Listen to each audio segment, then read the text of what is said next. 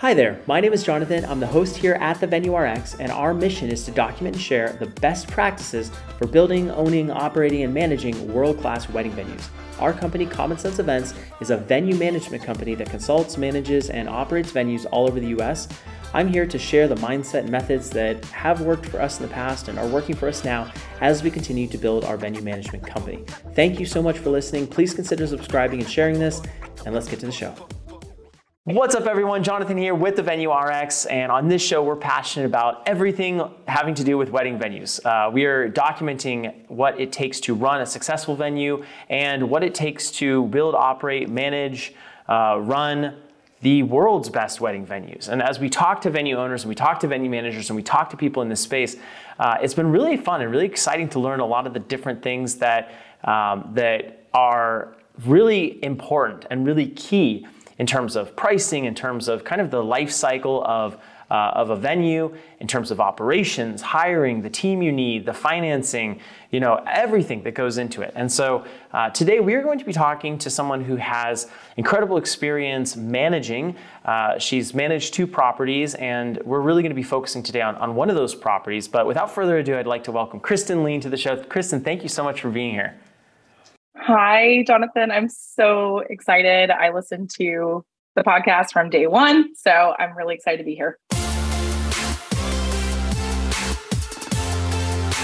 You're listening to the Venue RX podcast. Awesome. Well, I'm so excited to have you. I have to say, I had Kristen Binford on very early, and it was so funny. We were talking one day and she's like, you need to connect with this other Kristen I know. And that's for almost exactly how she said it. And then she put us together in a group chat, and gosh, that must've been like 3-4 months ago, maybe even 6 months ago. It's crazy. Like, finally we were able to get you on. I hope we get to have you on again, but today we're going to be focusing on just talking about your experience managing venues. And I'm passionate about origin stories. Like, I just love hearing what was the process that got you here? So what is that process? Where did you start? Were you always in hospitality or in the events industry? And what was the progression that led you from whatever you did, to managing these venues? Yeah, absolutely. So it is definitely a little bit of a windy road, and I'll try to get to it quickly. But I answered a Craigslist ad. If anybody even remembers Craigslist, I know that would be is that even around anymore? It is. It's totally still around, actually. Yeah, it's totally still around. Okay. So, and it wasn't for a wedding venue. It was actually for a photo video DJ production company, and a guy that David, that I'm still actually good friends with, and he had this startup company in Durham, North Carolina. And I absolutely hated my job. I was in insurance sales, and he said, "Hey, I need a really good salesperson." And I thought, hey, instead of selling boring insurance, I'm going to sell weddings. Weddings sound way more fun to talk about all day than, life insurance and health insurance and car insurance. So, my boyfriend at the time, now husband, thought I was crazy, but knew I was miserable. And he thought, weddings sound like fun. So go ahead. And we took that business, we grew that really quickly. And we went from, 60, 70 weddings the first year to doing 300 weddings within probably 2.5 years. We had an office in Durham and in Richmond, and we were doing, bridal shows. That was kind of our main method of marketing. And with that, I got to see venues across the South, from South Carolina up to DC. And I met a venue owner in our area that offered me a job to be a sales manager and to start managing his venue. And that's how I got in, and been doing that for about 10 years, a little over 10 years now. The venue that I'm at currently, I've been at for 5 years, and we are opening our second venue in 5 weeks. I love that. That's super exciting. It's super exciting, and it's super crazy busy. I know you're probably, things are probably constantly changing and evolving. And are there some things that really stood out to you that were surprising maybe as you're opening this new facility? Yes. The surprises have mostly had to do with that we were opening, we're working on a historic property. So there's always surprises during the construction phase of any venue or renovations of any property, especially when it comes to historic properties. So we very much have to be on a timeline that is dependent upon the city. And there's just things that we just don't know that we don't know. So waiting on permits, waiting on approvals for certain signage. I'm always jealous of other venue owners that say, oh, I want my sign to look this way, or I want to paint this door this color. And they can just do that. They can go to Home Depot and just paint the door. We can't do that.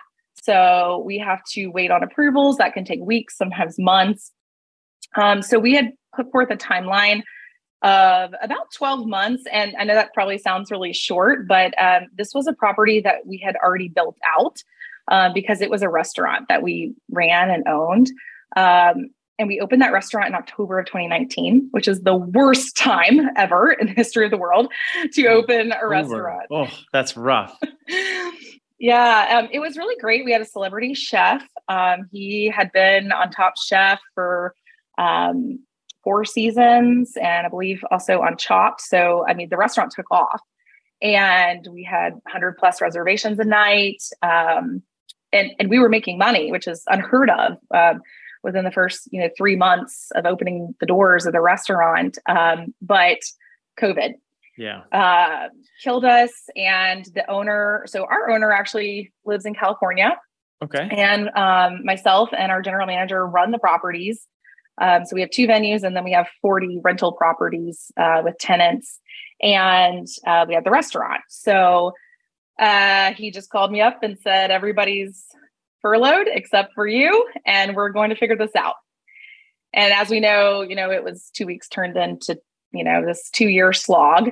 And so about this time last year, he did, ask me and the GM, what would you like to do with this space? It just sat there for almost 2 years. The restaurant space, it was beautiful inside. We had paid a very well-known architect to complete the indoor portion of the architect. We hadn't finished the outdoor section. That was to be done in the spring after the restaurant opened. So he said, do you want to open the restaurant back up? We said a resounding no. But we said, we're really good at venues. We obviously have a very successful venue. Let's just open a sister venue. It's a smaller space. We already know that there's a market for rehearsal dinners that we can cross-sell.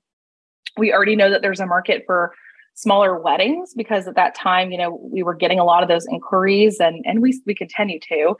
I would say one of those surprises has also been that we thought at the time, and maybe many venue owners did, that, COVID is going to change the wedding industry forever, and people are going to have smaller weddings. And no, that's not the case. People immediately wanted to go back to having big weddings, which is great for our big venue.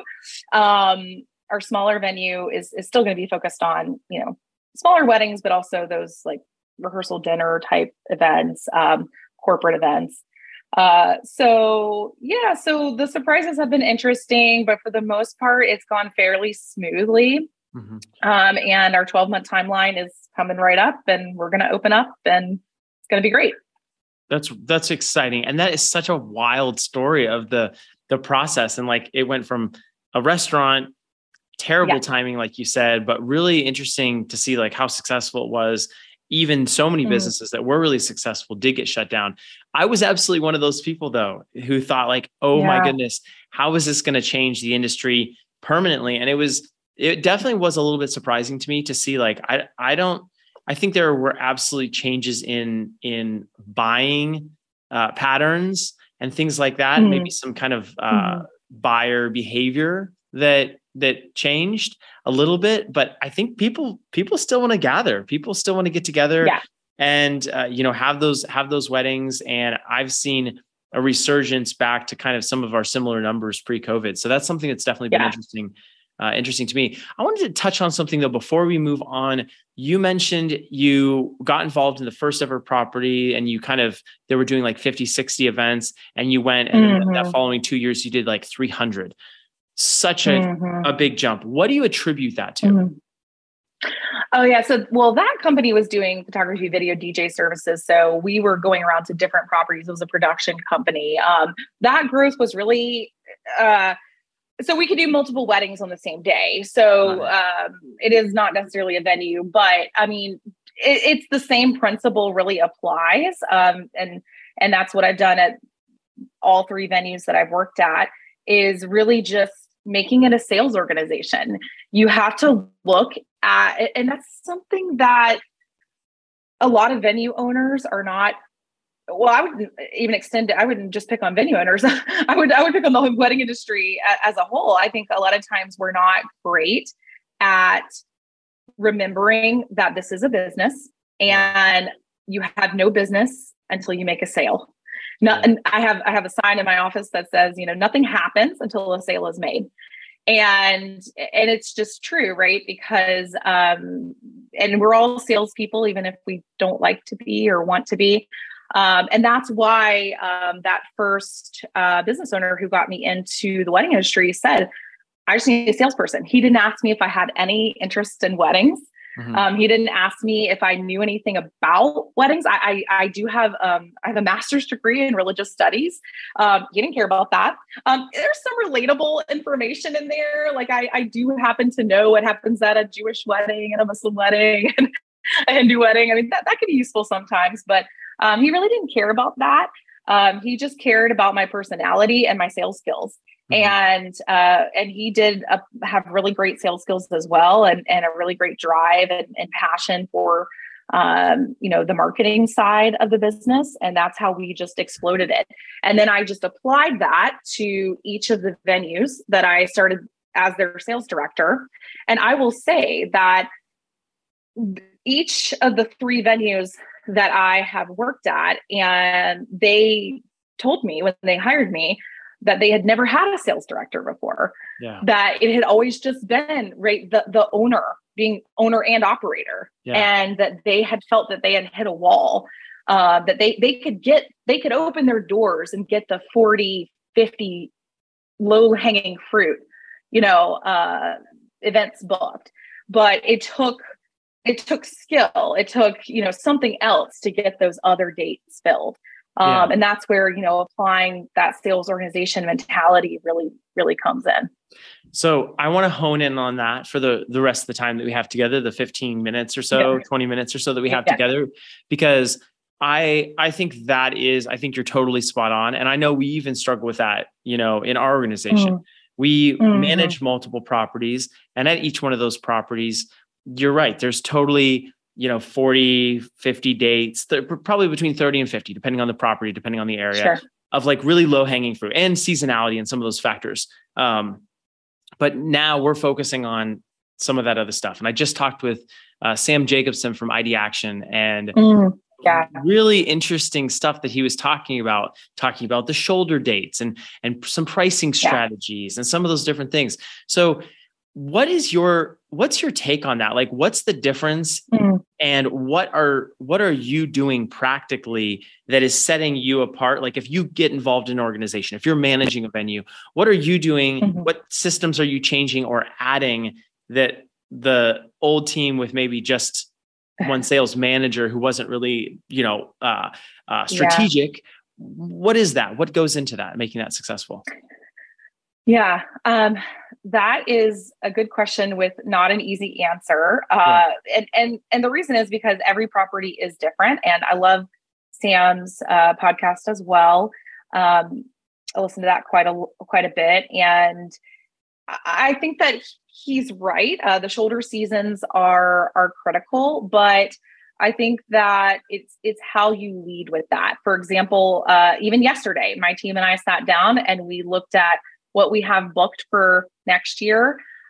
We right off the bat already have our 45 weddings booked, that are that low hanging fruit. So how are we going to strategize and book the rest? What are we going to charge for that? We do a lot of corporate events. So we are lucky in the fact that, and every wedding venue I speak to, oh, we'd love to do corporate. How can we do corporate? Yeah. That's Everyone probably a wants to topic do for corporate. another day. Yeah. I would say we're about 50-50. We do about 100 to 120 events a year, and about 60 to 70 of those are weddings, and the rest are corporate. Do you, real quick on that, do you feel like what is the relationship between weddings and corporate events? Do you feel like weddings feed the awareness that brings in corporate events? Or do you feel like when you talk about corporate events, it kind of feeds you into getting exposure to a new market that then books weddings? What do you see the relationship is?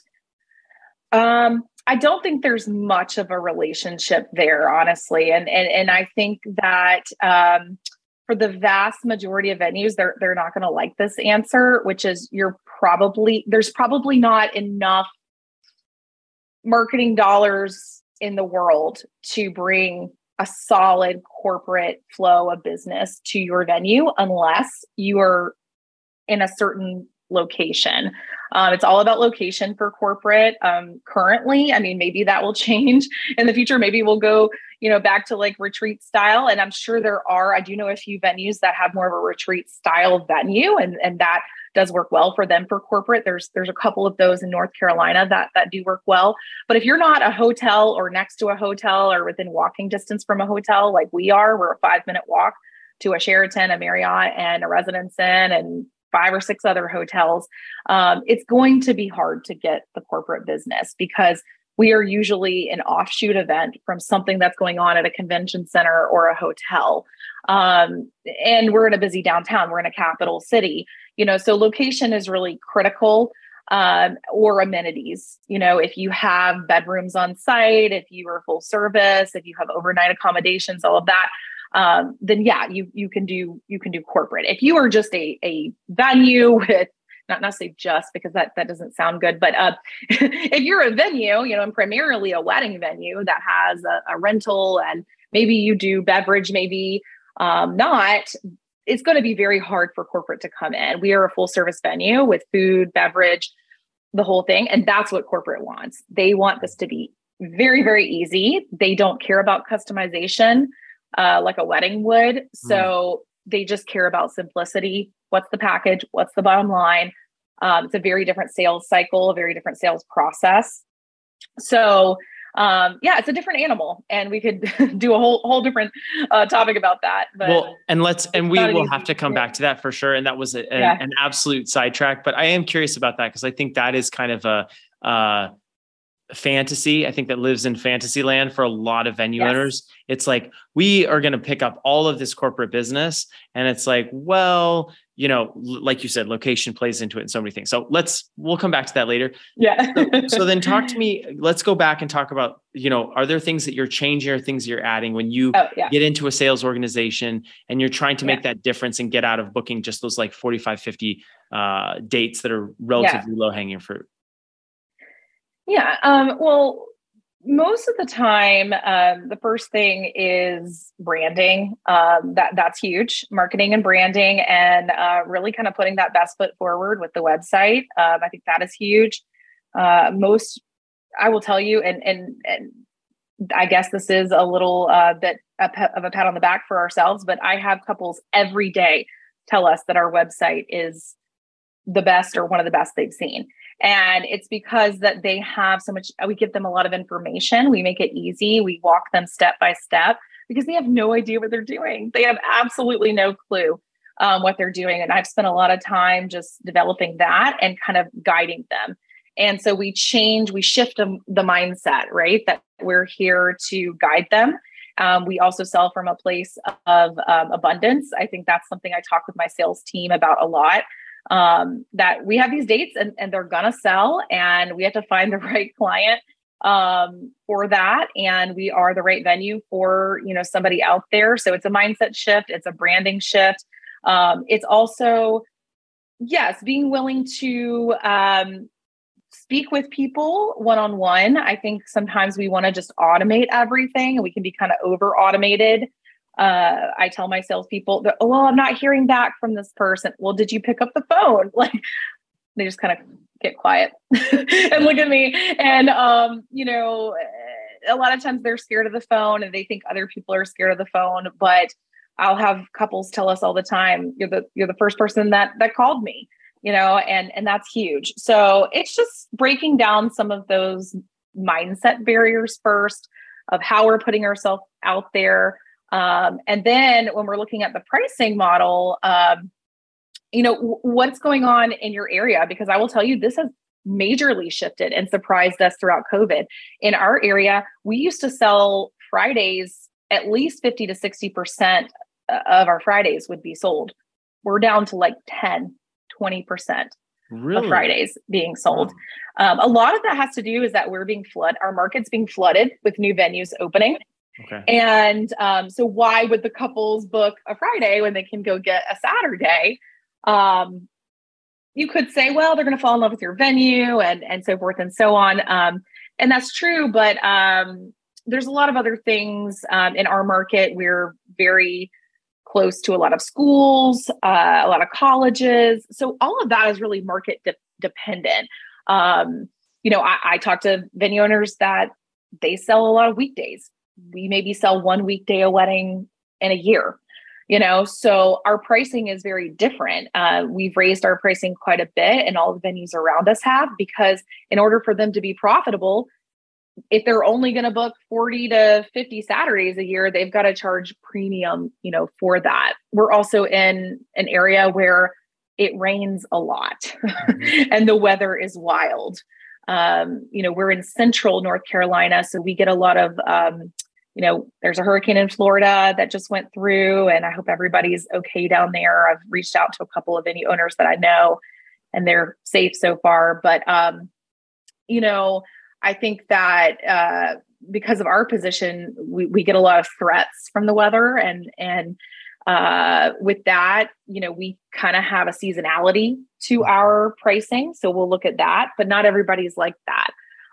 So once we kind of assess that and really figure out like, what are our prime dates? What can we sell for top dollar? And then kind of work down from there. And we just go hard on the phones. We go hard on email. We go hard on text messaging, and we communicate, and we come from that place of abundance, and people respond really well to that. That's incredible. That's so much information. And I love that, because I know venue owners are going to be listening to this, or people who want to open venues, and they're going to that's a lot. They're going to be writing. They're going to be thinking about this. They're going to be rewinding. I want to ask you a question about the pricing. You said, you can get the top dollar, and then you said the other venues in your area. What does that look like? Not necessarily an exact number, but when you say top dollar, speaking in North Carolina, like what is that right now? We're here in late 2022. Yeah. So we're really seeing venues charging anywhere from $10,000 to $14,000 for a Saturday for the venue, for about 12 to 14 hours of a venue rental with tables and chairs. And that's no catering, that's no bar, that's just the venue itself with the base rental pieces, tables and chairs. Correct. Are you including anything else? Correct. Nope, just tables and chairs. Maybe they'll have, we started this a while back, a few years ago. We are in an ABC state, so we can't allow any outside alcohol to be brought in once you have permitting. So we include, lunch and alcohol in the suites for them, like champagne, beer, wine, that kind of thing. So a lot of venues do include like a lunch for the wedding party suite, but that's valued at maybe like $500 or something. So most venues do provide something equivalent to that, but I mean, really nothing else. I mean, linens are usually separate. And that's become kind of the standard, at least in the triangle, which is Raleigh, Durham, Chapel Hill here. But I am even starting to see some of the venues outside of our area stretching into kind of more rural places, creeping up to like the $8,000 to $10,000 range for their Saturdays. And I kind of attribute that to two things. One, inflation and recovering from the losses of COVID. I mean, we were in a state that was very locked down for about a year. So we were restricted, no weddings for about 4 months, and then restricted to 100 guests for almost a year, 6 months after that. So for about a year, we were very restricted. and slowly kind of came out of that. I would say me and our team really said that we felt like COVID was over for us 3 months ago. Okay. So if that kind of gives you any indication, and that's when I started seeing this huge shift up in pricing. Is everybody saying, okay, now we have to charge this. We don't have a choice. We have to make up our losses, because also these venues are making repairs. They're paying for staff. Our staffing charges are outrageous right now. Our labor costs have gone through the roof. Some venues, don't have much in the way of labor, but everybody has, some labor. But we have full service, so we have a lot of labor, and a historic property needs a lot of maintenance. But anyway, so yeah, I do feel like everybody's kind of in that, all boats rise with the tide. I see my neighbor raising prices. We kind of feel like we need to as well. So that's becoming pretty common in this market. And then as far as food and beverage goes, that's rising quite a bit too. So I see people spending, at least $100 per person and up for food and beverage. Wow. In this market. So yeah, Wow. It's pretty costly. You made a comment about other venues popping up and kind of that raising the competition level of sorts, or it's just changed the dates maybe that you used to book. Right. Right. Do you, if you just had to give some advice to venue owners, should they be concerned if there are other venues opening in their market? And as kind of a context of that, what would you define as a market? Like, what would you define as competition? Is this a venue that is, 2 blocks up the road if you're in an urban area, or is this something that's even 30 miles away? Gosh, that's such a good question. Okay. So, and I told Kristen, I said, you asked such good questions. So let me think about this. Okay. So the market, this has changed really, right? Because if you had asked me this 5-6 years ago, I would have said, if they're more than 20, 30 miles away from you, they're not in your market. If you're a ballroom and they're a barn, they're in your kind of extended market, right? But this has totally changed. And I think it's because, like I always say this, the couples, like we kind of, stay the same in our mindset, but the couples they change our mindset, right? Like we get new couples every year, and they're new, like their age range, their generation is different. And this generation of couples is very open mindset to style and to location, because I think part of that too is the wedding industry as a whole outside of venues has grown exponentially in just what's available to them. There are now party buses and, all these transportation options. We have something called the Raleigh Trolley, which is a whole company in itself that takes people around to different venues from venue to venue for the wedding day and stuff. So all of that kind of shortens the gap on what that market looks like, right? And the hotels are popping up more. If you're a venue that maybe is more rural, but then all of a sudden a hotel goes up near you, well, now, maybe that's, not as much of a hurdle for you. So you'll have couples that now consider you a little bit more than those who would say, oh, I'm only going to get married there because it's local and my family lives right here. So I think that's changed a lot. I would say in general, like a short answer would be, I would say within an hour radius is fair. Most couples are kind of looking in that. You will find a subset of couples that are open to beyond that, regions. When you really start talking to them though, a general area of about, an hour or so radius typically makes sense. But I will say they're very open to different styles. They will look at us, which is a historic, more kind of industrial space. And they'll also be looking at ballrooms and country clubs and barns. And that is a very big shift to me that's happened than 10 years ago. Yeah. That's wild. Yeah. Cause that's really surprising to me too. You'd think that someone would just be really focused on, okay, I want a big oak tree, or I want a water feature, or I want, kind of something that they're looking for. But you're probably right. Like the more information now, the more choices. Now people are a little bit more open-minded. That makes a lot of sense. Awesome. Well, Kristen, we could keep going on, and we're just planning on having you come back on the show already. And I really want to unpack more of the topics. I want to talk more about pricing and kind of some of the sales stuff and things like that.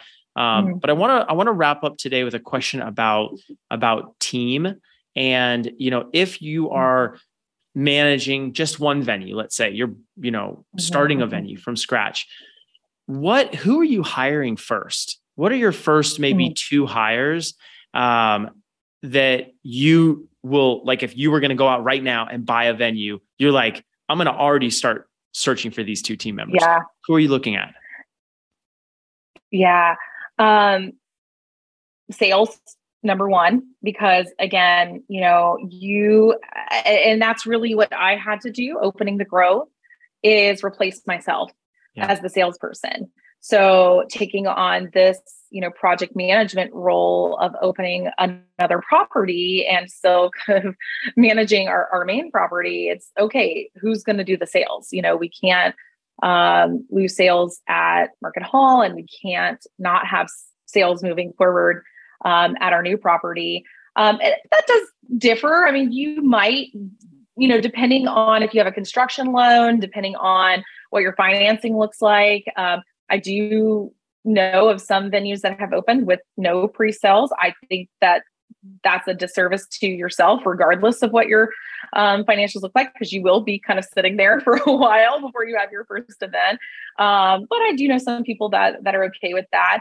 But I think sales is number one, because it should be a dynamic person that you're adding to your team. That's really a brand ambassador, right? Even if they're not doing tours, dusty boot tours, or, construction hard hat tours, or however you want to call them. They are building your brand. They are putting out the website. They're updating your social. They're doing things that you're just not going to want to be doing, or maybe you do want to do it, but you just can't be focused on while you're worried about permits, and you're worried about what's going on at the bank, and all of these other things. So that's what I would do. And then again, nothing happens until a sale is made. So you're trying to create a minimum viable product just to get out to the market. And they're trying to say hey, who's going to bite at this? Right. We did that with the Grove. I would just take everybody who came and toured at Market Hall and say, hey, would you like to come see this property too? Maybe I thought they weren't a good fit, or they even told me I think the space is too big, or too this or too that. We've got this space over here. It's not open yet, but I could give you a sneak peek. And we sold 20 events without a website, without any marketing materials, fully prepared. I just had a sales page, just to get started. And then we're like, okay, this is our minimum viable product. We know people are interested in it. Hire my salesperson. She starts to run with it, and then it's operations. So that would be your second hire, So second hire is operations. Your first hire focused on sales, second hire operations. Yeah. That makes sense too, because the wedding typically won't happen until after the sale's made, right? Obviously, quite a bit. So, okay, cool. And this operations person, are they running the day of the wedding, or are they doing admin tasks or behind the scenes stuff? Or what do you see the role of that operations person do? Are they setting up tables and chairs? What is that role? Yeah. So we have kind of a 3-pronged org chart where we have sales, operations, and then account management. And that's kind of our customer service branch. Now we do food and beverage. So we they're kind of running our catering piece, but I really think we just have to have several account managers when you do that. I think you still have to have a customer service person. We also have an admin person. So that customer service admin person might be the same thing if you're not doing, full service like we are. But you got to have that person that's picking up the phone when, a mom is upset or bride has a question, because that's just, keeping things mellow, keeping things stable and solid in your business and your brand.